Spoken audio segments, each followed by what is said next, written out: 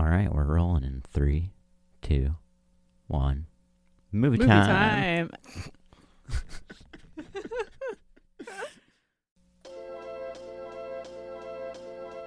Hey everybody, and welcome to Movie Time Extra. It's the show where we talk about movies with a little something extra. I am your co-host, your editor and producer, host of Paimon as well. My name is Dashel Marco. And I am your co-host, amateur researcher, and thematic analyst, Tyler Duncan. Today we are watching two movies, 2018's Hereditary and 2019's Midsommar. Mm-hmm. Both are written and directed by the very talented Ari Aster. If you enjoy our show, please rate and review it on iTunes or Spotify. Make sure to tell a friend. You can also send us an email, movietimextra@gmail.com, to tell us what you think is a little extra. Tell us what you want to hear. Shoot the shit with us. Send us an email. Lastly, our theme song is by DJ Cutman. And be warned, there will be spoilers in this show. Spoilies. All right. These movies are extra. These movies are intense. There is a lot going on with them, and this episode of this show is going to be a mouthful. Usually I don't think we're going to try to talk about two movies at once, but we watched both of these movies in succession after I was kind of inspired to watch them by the Scaredy Cats Horror Show, a podcast by Gimlet. So shout out to them. Neither of us had seen these movies before, and we decided to watch them together, and we really wanted to talk about them. I have been avoiding watching these movies for 2 years. But they were so good.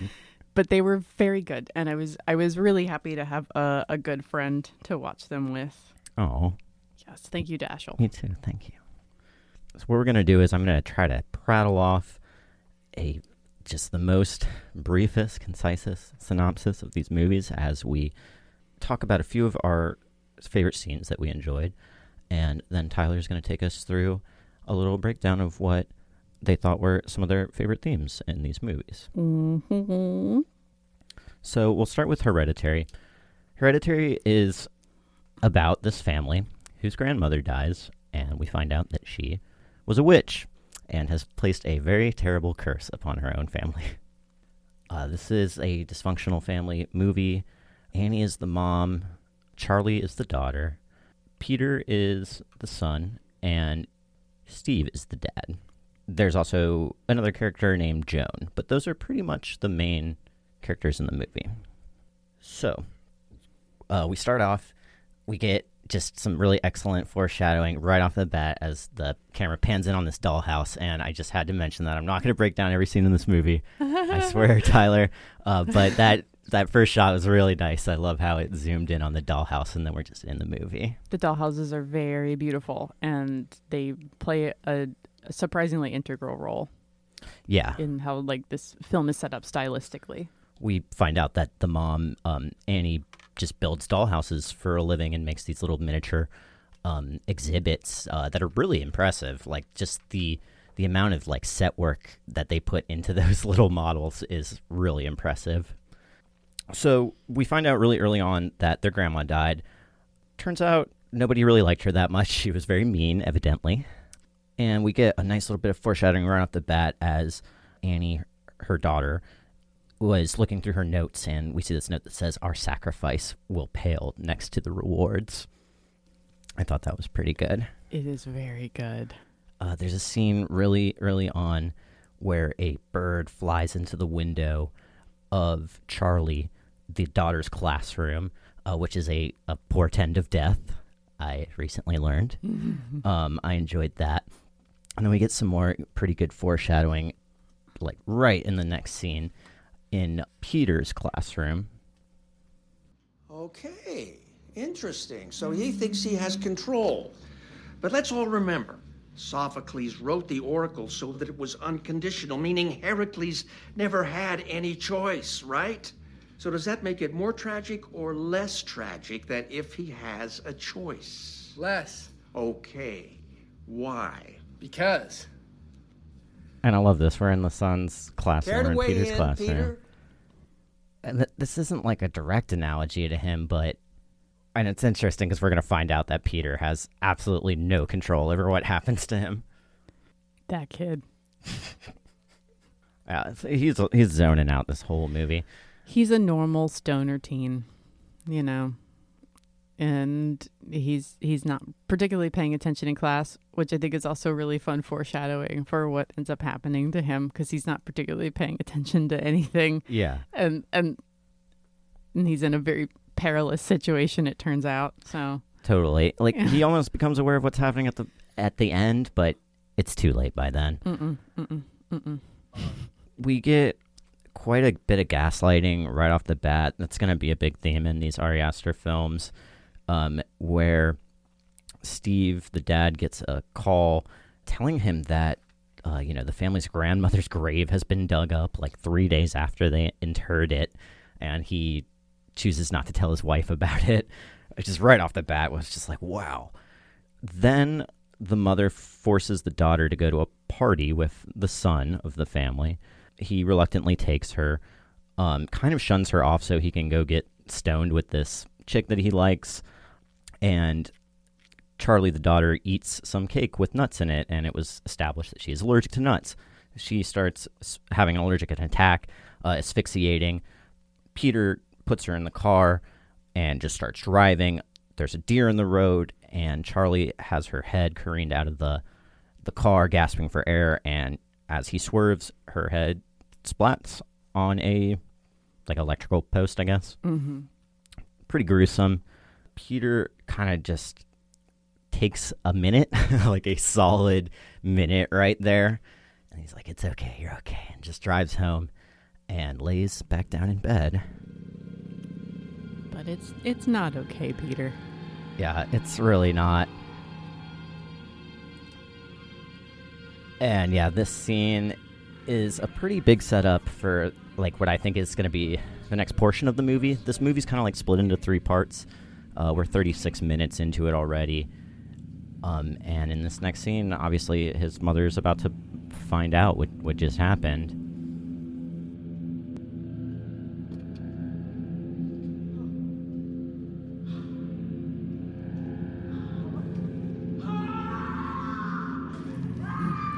This goes into the next 5 scenes. It's very, very well done, just expression of just grief and utter loss. You get this gory shot. Very graphic shot of Charlie's decapitated head. And yeah, now we're in this part of the movie.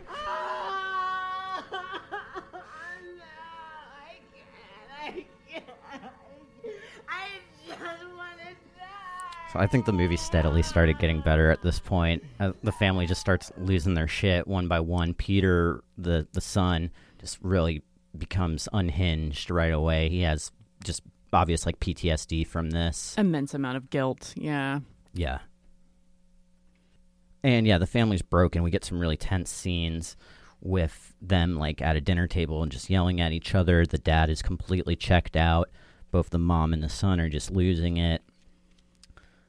There is this scene when it kind of becomes established that the mom is sleepwalking, and it's a very tense scene. It was very unnerving, and she sleepwalks into her son's room and sees him completely covered in ants. We don't know if she's sleepwalking or not, and that's also a reoccurring motive in this movie. Yeah, very unreliable narrator. Yeah, totally. From Annie's point of view.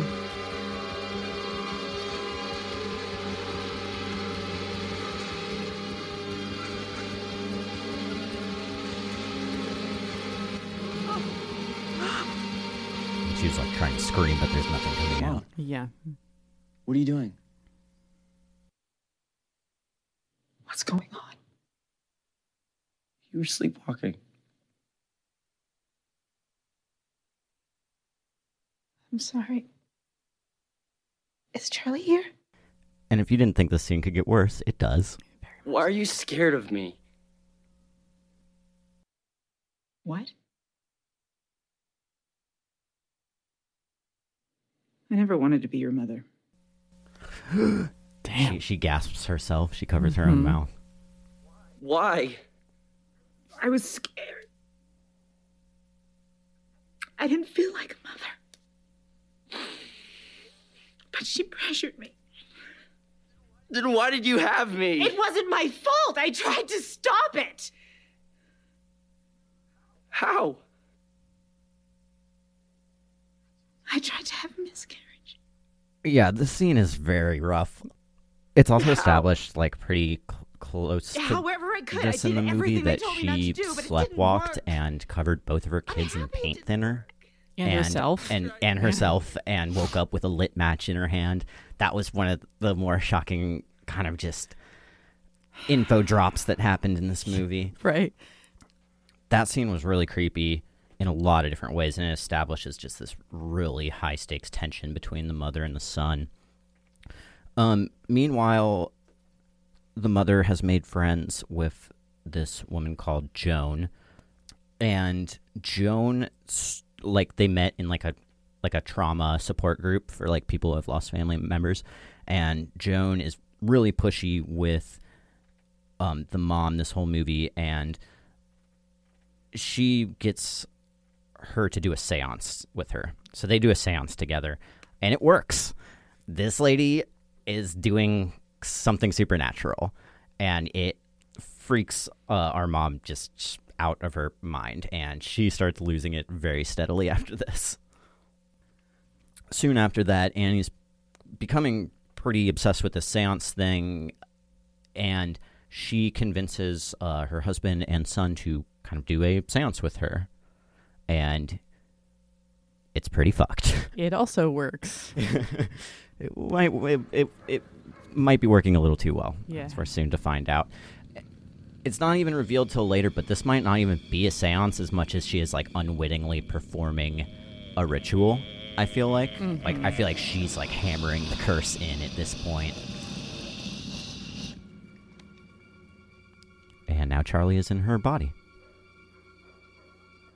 Hello? Mom? Mom? Mom? I don't like this. Dad, I don't like this. What's happening? Please stop. What's going on? Mom! Please, you're really freaking me out. Please stop. What's Dad, happening? make it Why is stop, everyone please. scared? Why are you scaring me? Make it stop! Make it fucking stop! Make it stop! Stop it now! Please stop! Now make it stop! You scared me!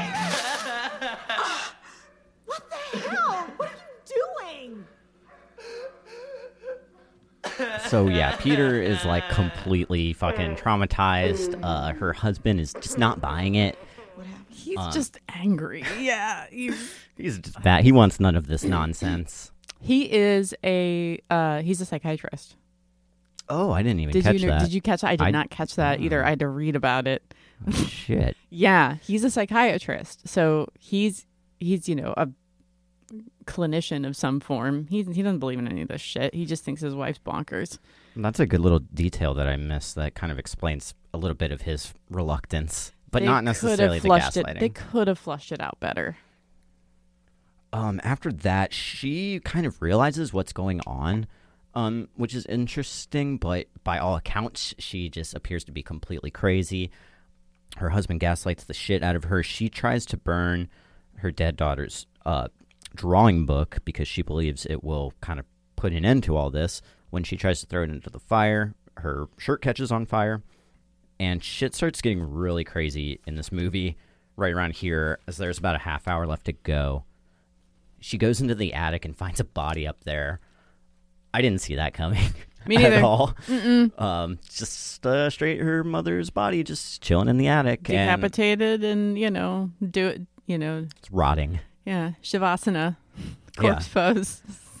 I thought that was pretty good. It escalates into her husband kind of gaslighting her right outside of the fucking attic door. It's like there's a body right up there, and he just won't go up there because he doesn't want to validate her craziness or whatever. Mm-hmm. He entertains her by going down in front of the fireplace with her, but he won't throw the book into the fireplace. She throws it in there, and he just immolates. He catches on fire and dies. Peter wakes up and goes downstairs. He sees his father's like charred corpse. His mom is like spider crawling like across the ceiling, like watching him. There's like a naked cultist just in the corner of the room, and then his mom starts chasing him right up to the attic. He ends up in the attic. Yeah, she is. She's clearly not in control. She actually, you can barely hear it, but as she first starts to chase Peter, she yells, "Peter, run!" So that's like the last little bit of control she has of herself. I didn't even catch that. Yeah.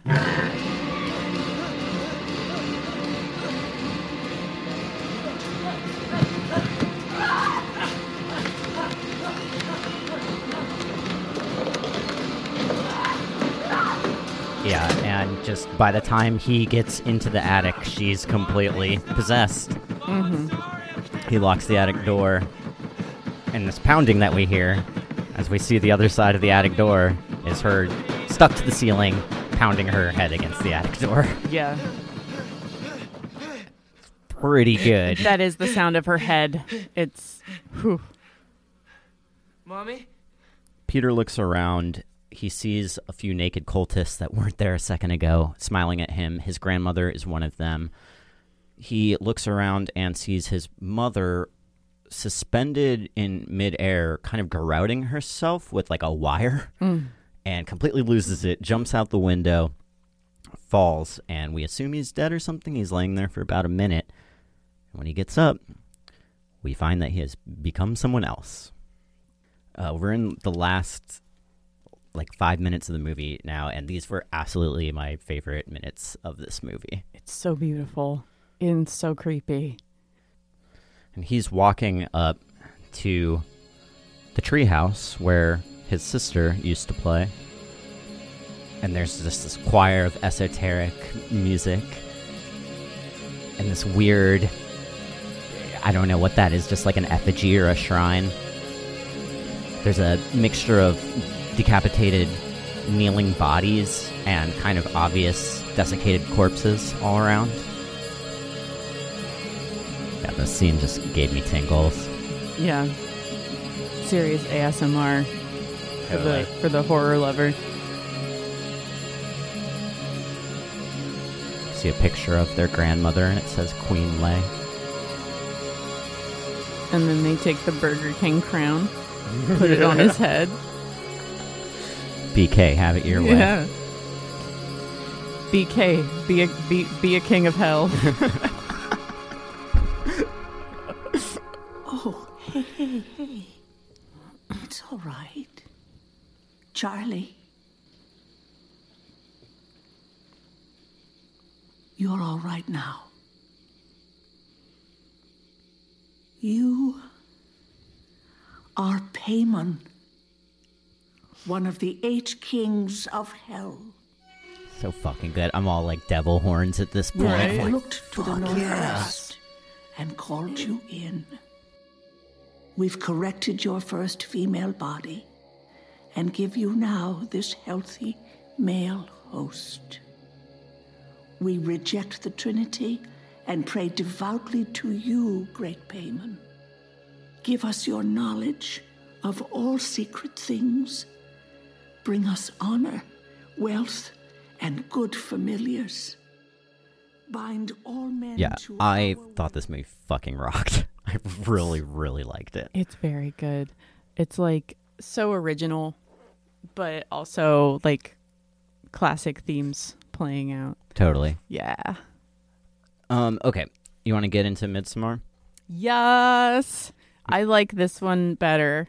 Really? See, because I like Hereditary better. And Dash likes Hereditary better, and that is okay. And Midsommar 'Cause has a they're lot both more wonderful. going on in it. It does. It is dense. Yeah. In the way that Hereditary is already pretty fucking dense, but like it's not as dense as Midsommar. This movie is probably a little bit harder to sound clip concisely. It's because it's extremely long. Indeed. We are going to recap it in probably 15 or 20 minutes. We're going to try at least. We got this. I have a lot more to say about Midsommar too. All right, let's get to it. So, the setup of this movie is pretty weird and awkward and anxiety-inducing. Great.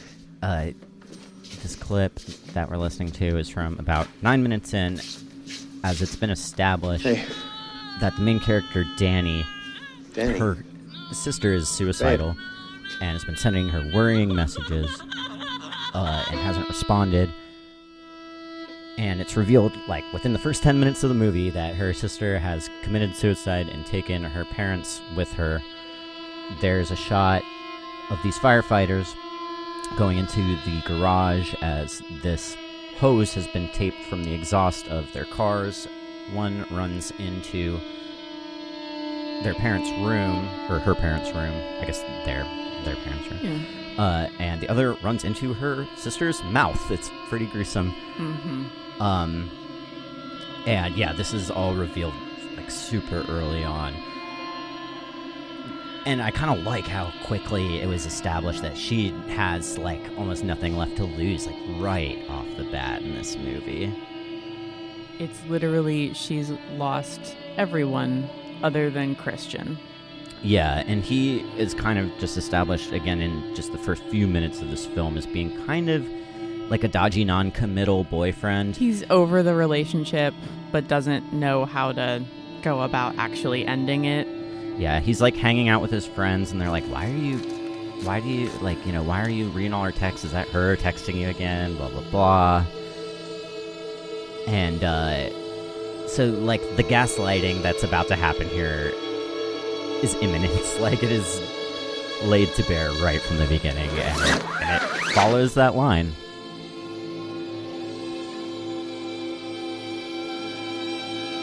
We get a nice tight shot of her sister's corpse. It is not a pretty thing.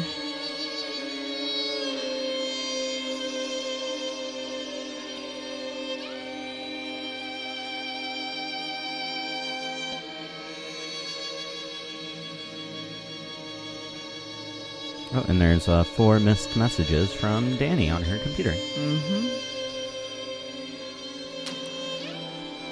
And cue the keening. He hears it as he is walking up in the snowdrift. And there's just this look on his face, just like, oh God.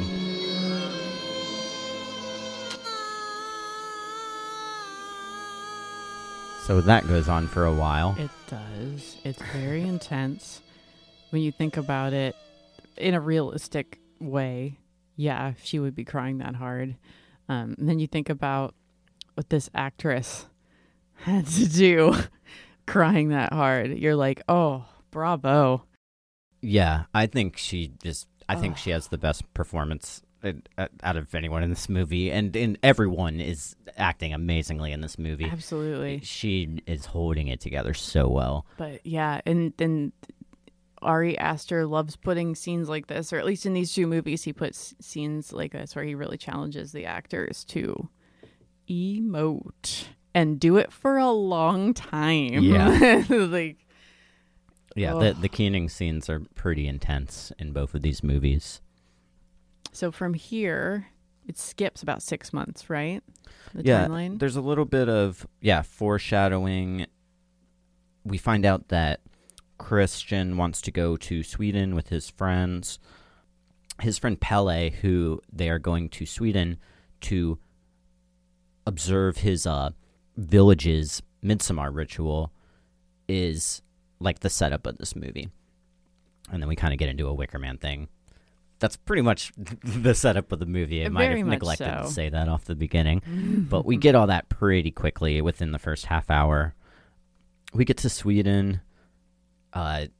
They do mushrooms right off the bat. And there's like the midnight sun effect there, so it's only dark for like an hour or 2 a day, I think. Danny freaks out at that point. I was worried this was going to be a bad trip movie.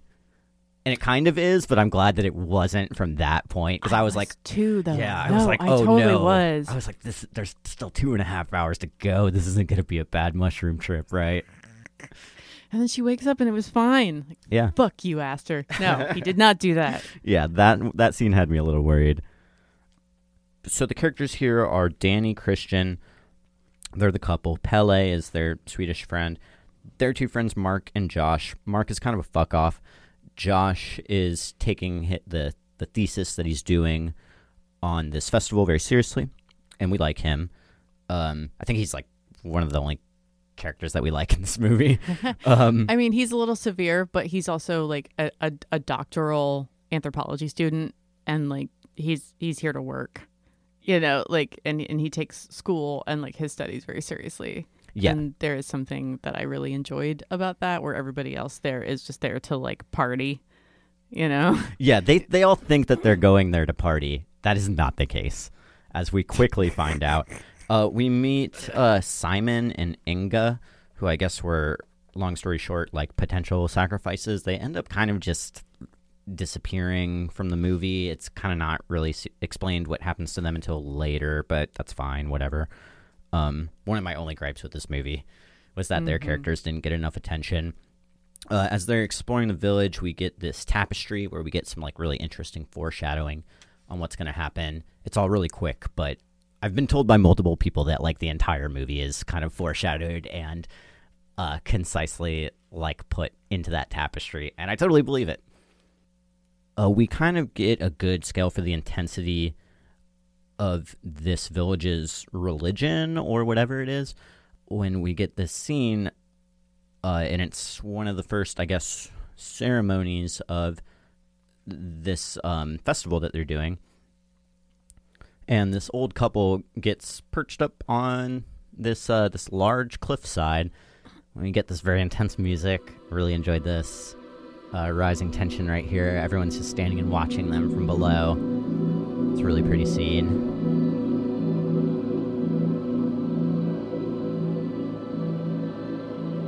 The shots are all really nice. It's a beautiful location.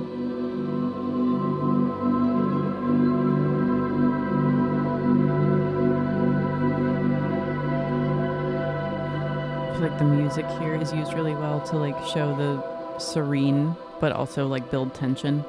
Yeah. Yeah.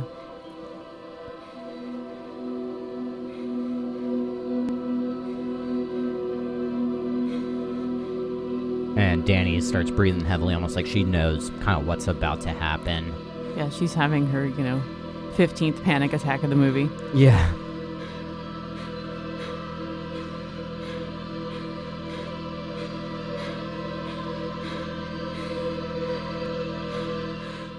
And this lady up on the cliff kind of looks directly at her from what it seems like. And they watch her jump. Splat. We get a splat. Our tourist stars of this movie are all pretty freaked out.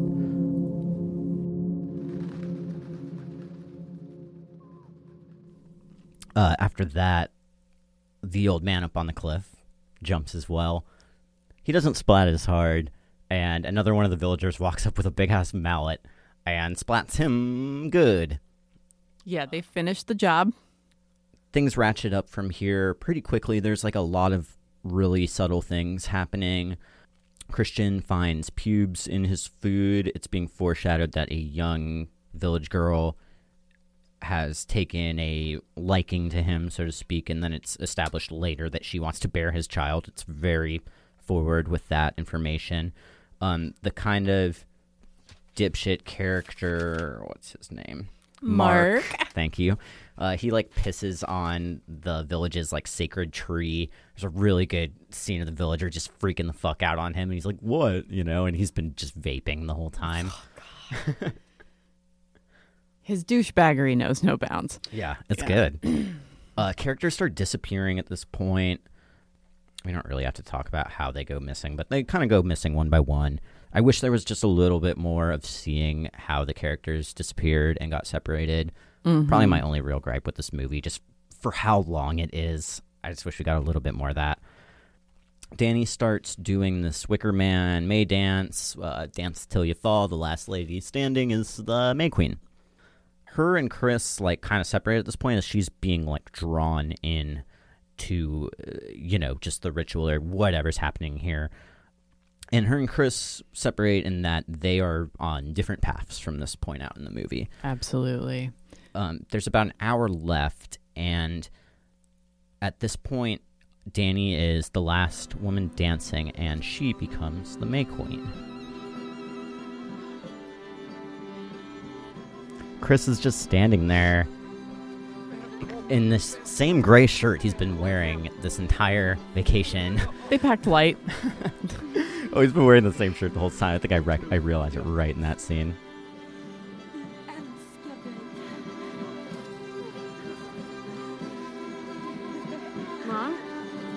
Mom? She thinks she sees her mom right here, and then Pele just gives her a big old passionate kiss on the lips. Yeah. And just she's looking around, and she's like in awe of like the adoration that she's receiving. That's why I thought this was like a really cool clip. Yeah. She gets onto this little pallet, and they start carrying her away. Yeah. She's going to go bless the crops. The adoration that you're talking about, so this is actually something that is referred to in cultist studies and coercive control circles as love bombing. Huh. And so she's being love bombed so that she sees this community as the best thing that's ever happened to her. Totally. And it makes sense because I don't think that she's ever been treated like this before. Nope. They carry her off, and she is like the May Queen at this point. We would be remiss if we did not play a really quick clip from this scene where they have walked her up to this dinner table. They're all sitting at the dinner table. The dinner table scenes in this movie are amazing. We didn't really play any clips from them, but they all just have this weird ritualistic aspect to them of how they eat and how coordinated they all are in their movements, which I thought was really well done. They are an organism. Yes. They are a one living unit. Exactly. And we learn that like very soon. Early on. You see how deeply like pagan and like animistic they are. And in this very like scientific almost way. Totally. Because they are so one with their environment. And they're all like sitting down, and it's like how Christian has this feeling of separation because he kind of just awkwardly walks up and sits down as their attention is all focused onto Danny. Excuse me. And he's tripping balls. What's going on?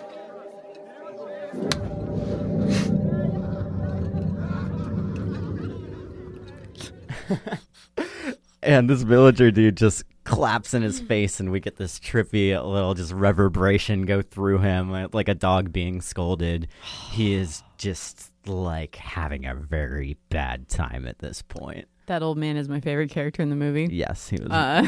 This is our favorite scene collectively, I think, from this movie. I think so too. We laughed so hard when that old man clapped in his face. Oh yeah, it was good. And he just looks distraught.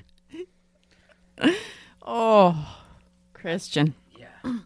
At this point, Christian goes to get frisky with this child, Maya. There's a lot of different reasons why this happens in this movie. I feel like it's kind of like half him being a selfish pig and half of him being under the sway of drugs and magic. But there's a lot of different reasons why this could be happening. He's also trying to ingratiate himself into this community because he wants to write his thesis all of a sudden. Yeah, on that's them. right. I forgot to mention that. It is kind of a plot point, and he does have a very tense discussion with Josh, which, as someone who works in academia, made me laugh really hard because Josh is like, you didn't even know what JSTOR was. And it's like, how is this guy in a doctoral program and he doesn't know like one of the most like easy to access like databases for like peer-reviewed journals and stuff. So it's like Christian's a fuck up. Like they very much established that he's along for the ride.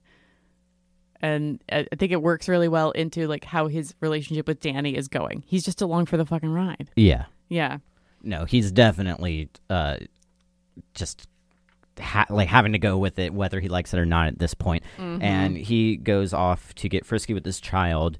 There's this synchronized moaning as he walks into this like barn with like flower petals everywhere, and there are like 20 different naked women of all different ages in there.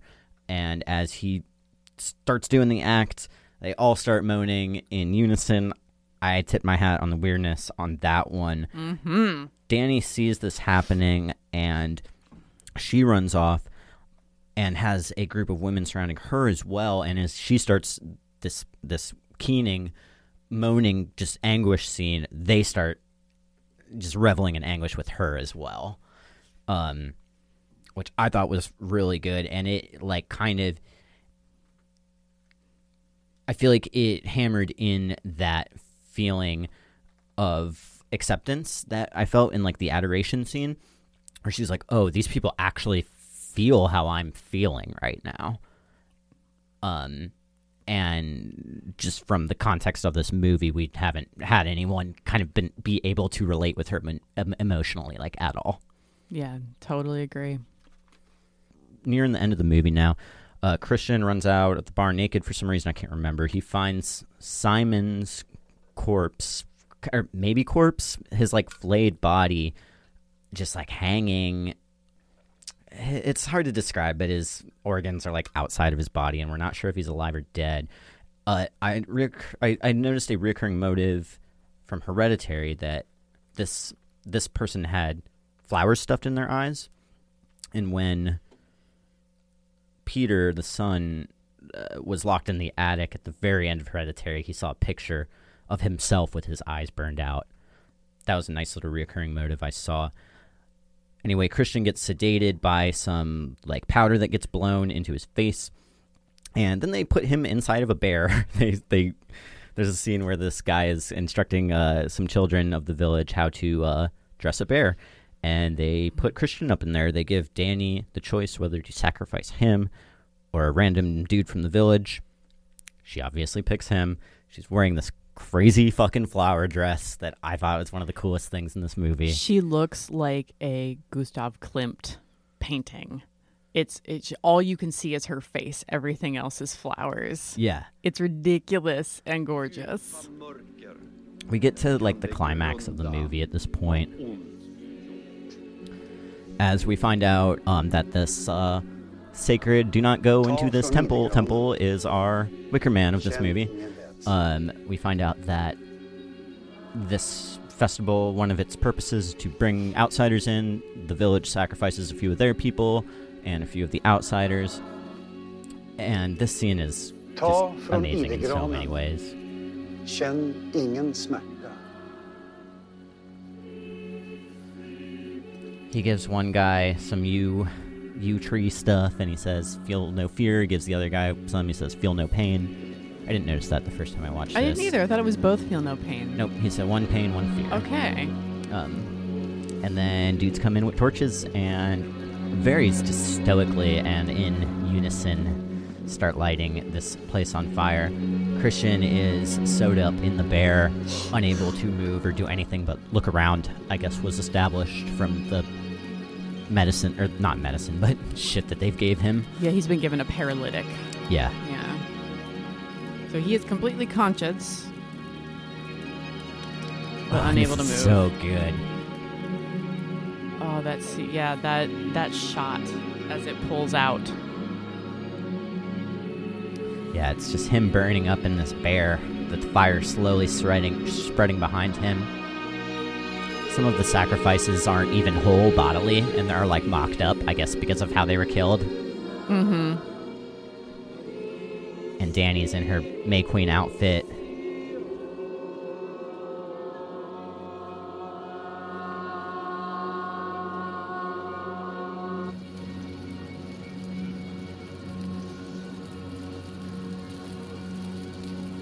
And the two villagers kind of just like chilly look at each other and like smile at each other as this pyre starts going up. The fire hasn't caught them yet.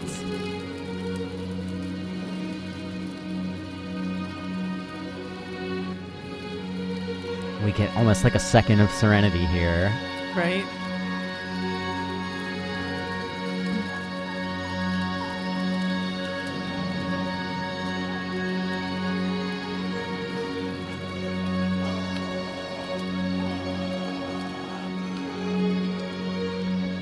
And this villager guy is just waiting so patiently for this. He got the no fear you, and he does not look scared at all.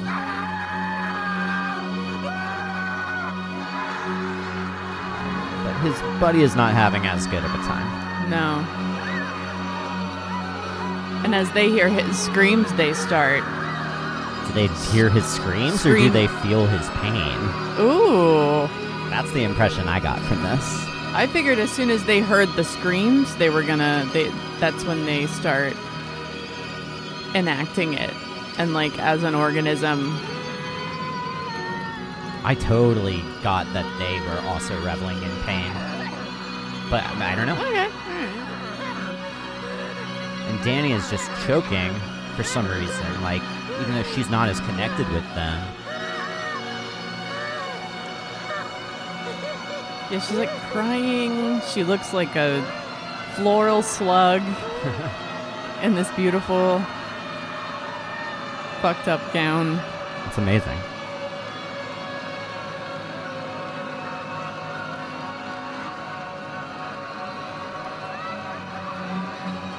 And as Danny regains her composure, we see a big old smile creep across her face. Yeah, she's in it to win it. She's part of the Hruga now.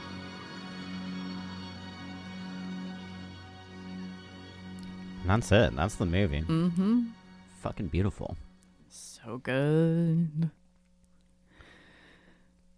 I'm sure we both have a lot we can say about these movies. Indeed. So we wanted to, because they're both so long and they both have so much going into them, but they also have a lot of intertextual similarities. We kind of just wanted to do them as a unit and talk kind of about Ari Aster's work in general. Yeah, take us there. So he is in all of his movies, and this includes the student film that he did in his senior year of film school. They're all about fucked up family dynamics. In this, I will not spoil the student film for you, but that family has. Yeah, I gotta watch it. Mad probs. The Hereditary family. I don't remember their last name. They are broken well before Grandma comes back into the picture. Yeah. You know, and Danny, spends most of the movie not having a family, but you get the impression that her sister and her sister's mental illness has always been an issue, and she's always kind of been second fiddle to her sister and her sister's problems. And so you get the feeling that she's never had a cohesive family unit where she was prioritized. Yeah, and it's established like really early on in the movie, I feel like, because Christian just even in those first few minutes of the movie is like, Danny, she's always doing this. Like, I'm sure it's fine. Mm-hmm. She does this every week. And Danny's sister lives with her parents, assuming they're taking care of her in some way or another. And she just loses it all instantly.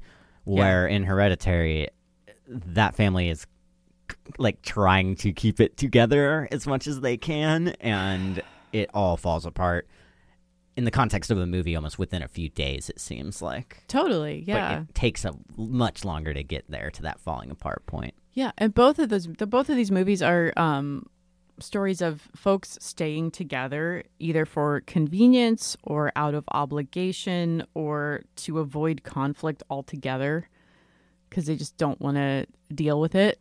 Or, there's a resignation almost to their situations that, it plays into like family dynamics and how that can poison you. Because I think a lot of these families, if they weren't the way they were, these situations wouldn't have come about. I don't know. Like, I mean, that's a tough...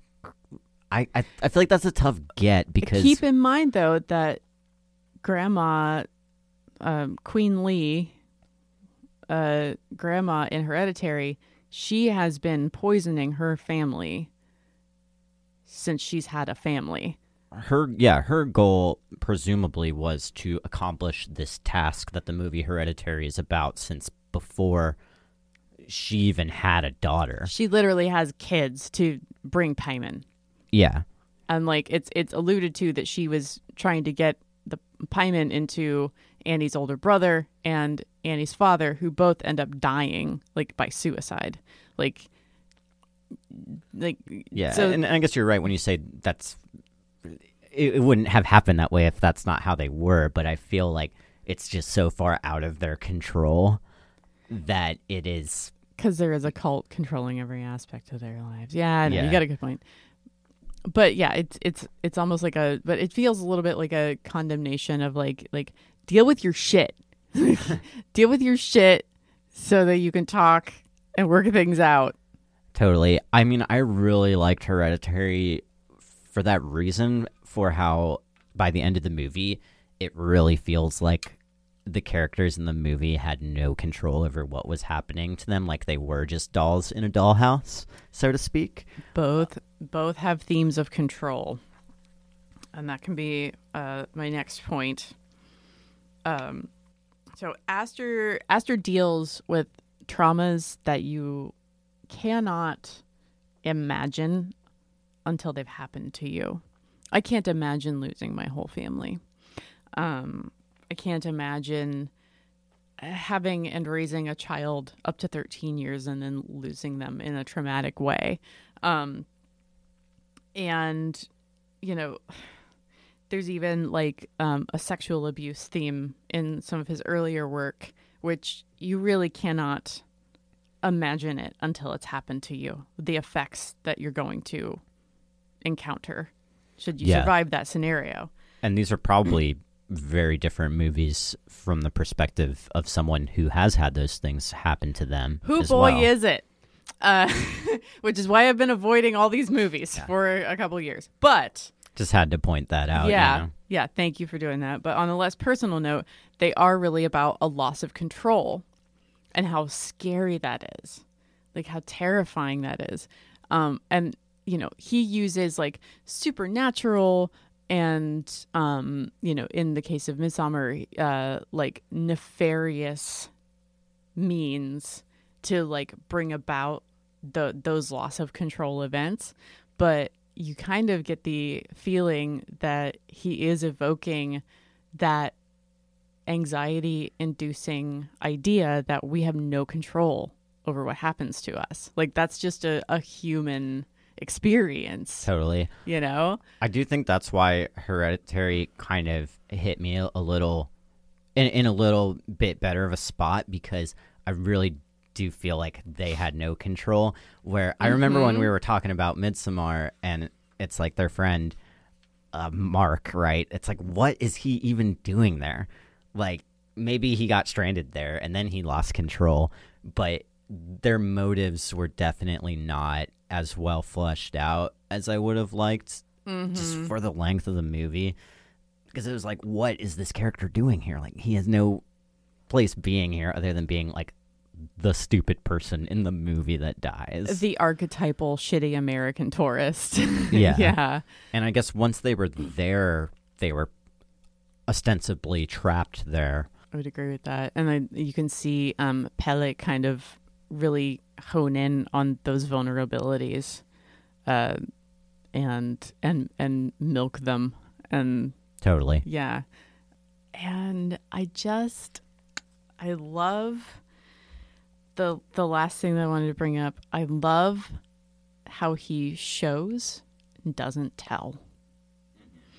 He is so good at this, and it makes me so happy because you see so much media where there's lengthy dialogue describing pasts or whatever, and he doesn't really rely on that at all.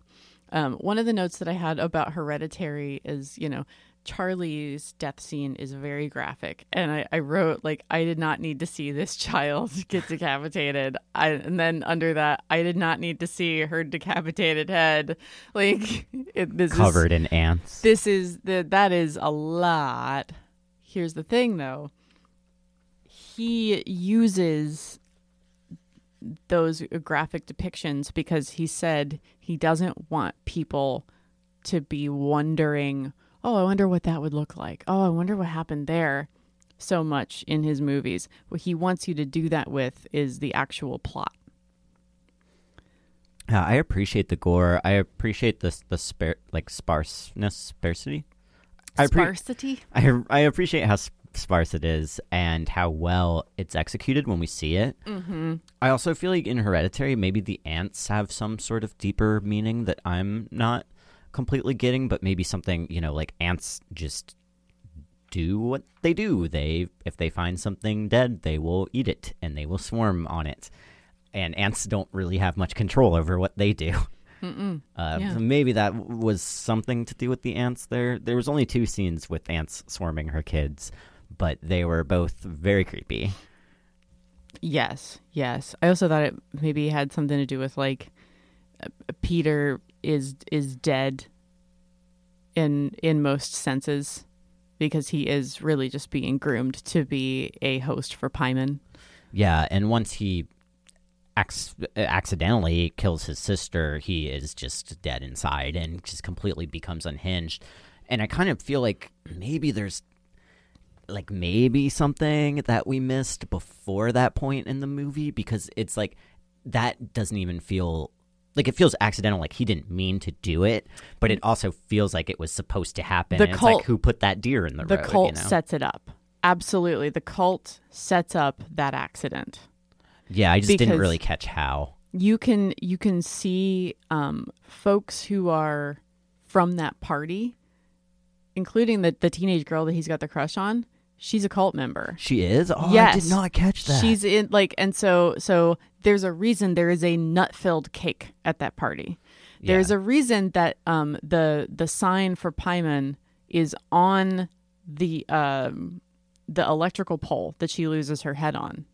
Oh, wow. See, yeah, I didn't catch those little things. They literally have not had control pretty much since the moment Charlie was born. I love it. It's so good. It's so much to pack into 2 hours of movie, exactly. too. And it's like, and he does such a good job. I'm both of these movies, I was riveted from beginning to end of what the fuck is going on. What is going to happen to these people? Yep. Yeah. And so, yeah, it goes back into that loss of control. They never had control. They had the illusion. Annie has the illusion that she can burn that book and it'll do something. She's already fucking done the ritual. Yeah. She just doesn't know it yet. She thinks her friend Joni is trying to help her connect with her dead daughter. Like nothing that they are doing is not completely set into motion by these cult members. And it's so fucking good. Oh, so that's the other thing that I love about Astru's work, and this is like a 4th mini point. There is nothing in these movies that he has not put in. There are no coincidences. Everything in the movies is placed very specifically. Yeah, it feels extremely well thought out. Oh, it's so good.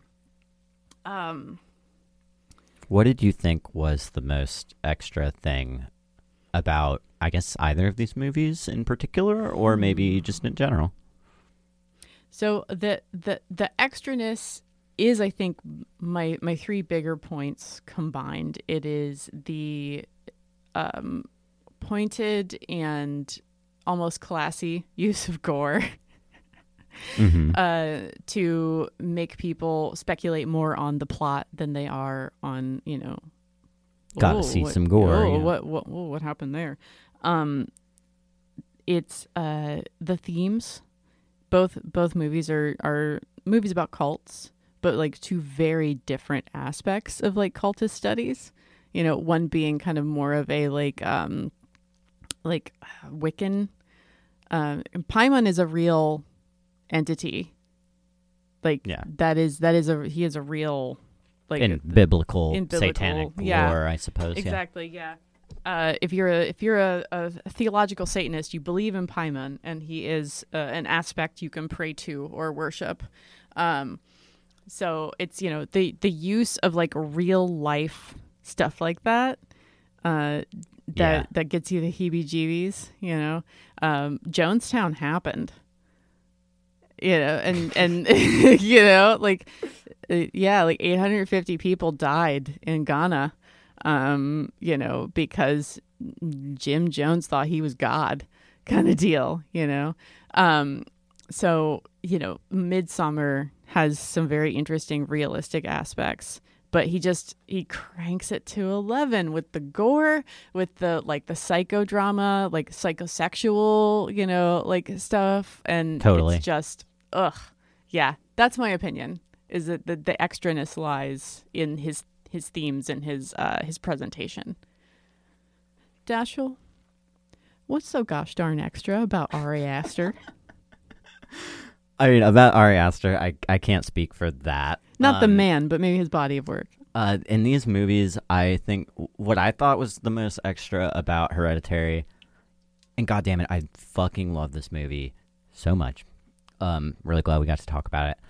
I think the fact that the cult is like 9/10 like naked, dead, decapitated bodies is definitely my most extra thing in that movie.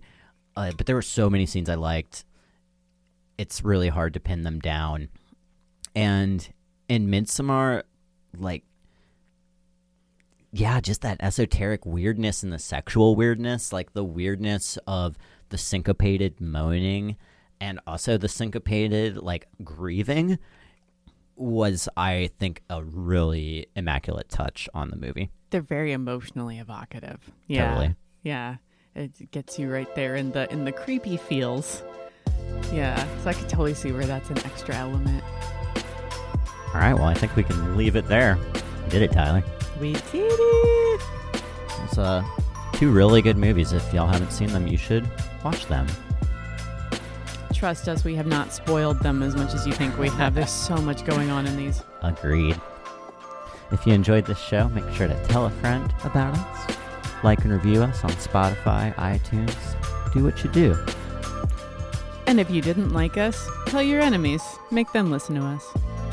Don't hesitate to send us an email over at movietimextra@gmail.com. Tell us what you think is extra. Give us some movie recs. You know, we want to hear from you. Our theme song, once again, is by DJ Cutman. DJ Cutman in the house. Yes, thank you, DJ Cutman. You can check him out on Bandcamp. Please do. Thanks, guys. Bye-bye. Bye.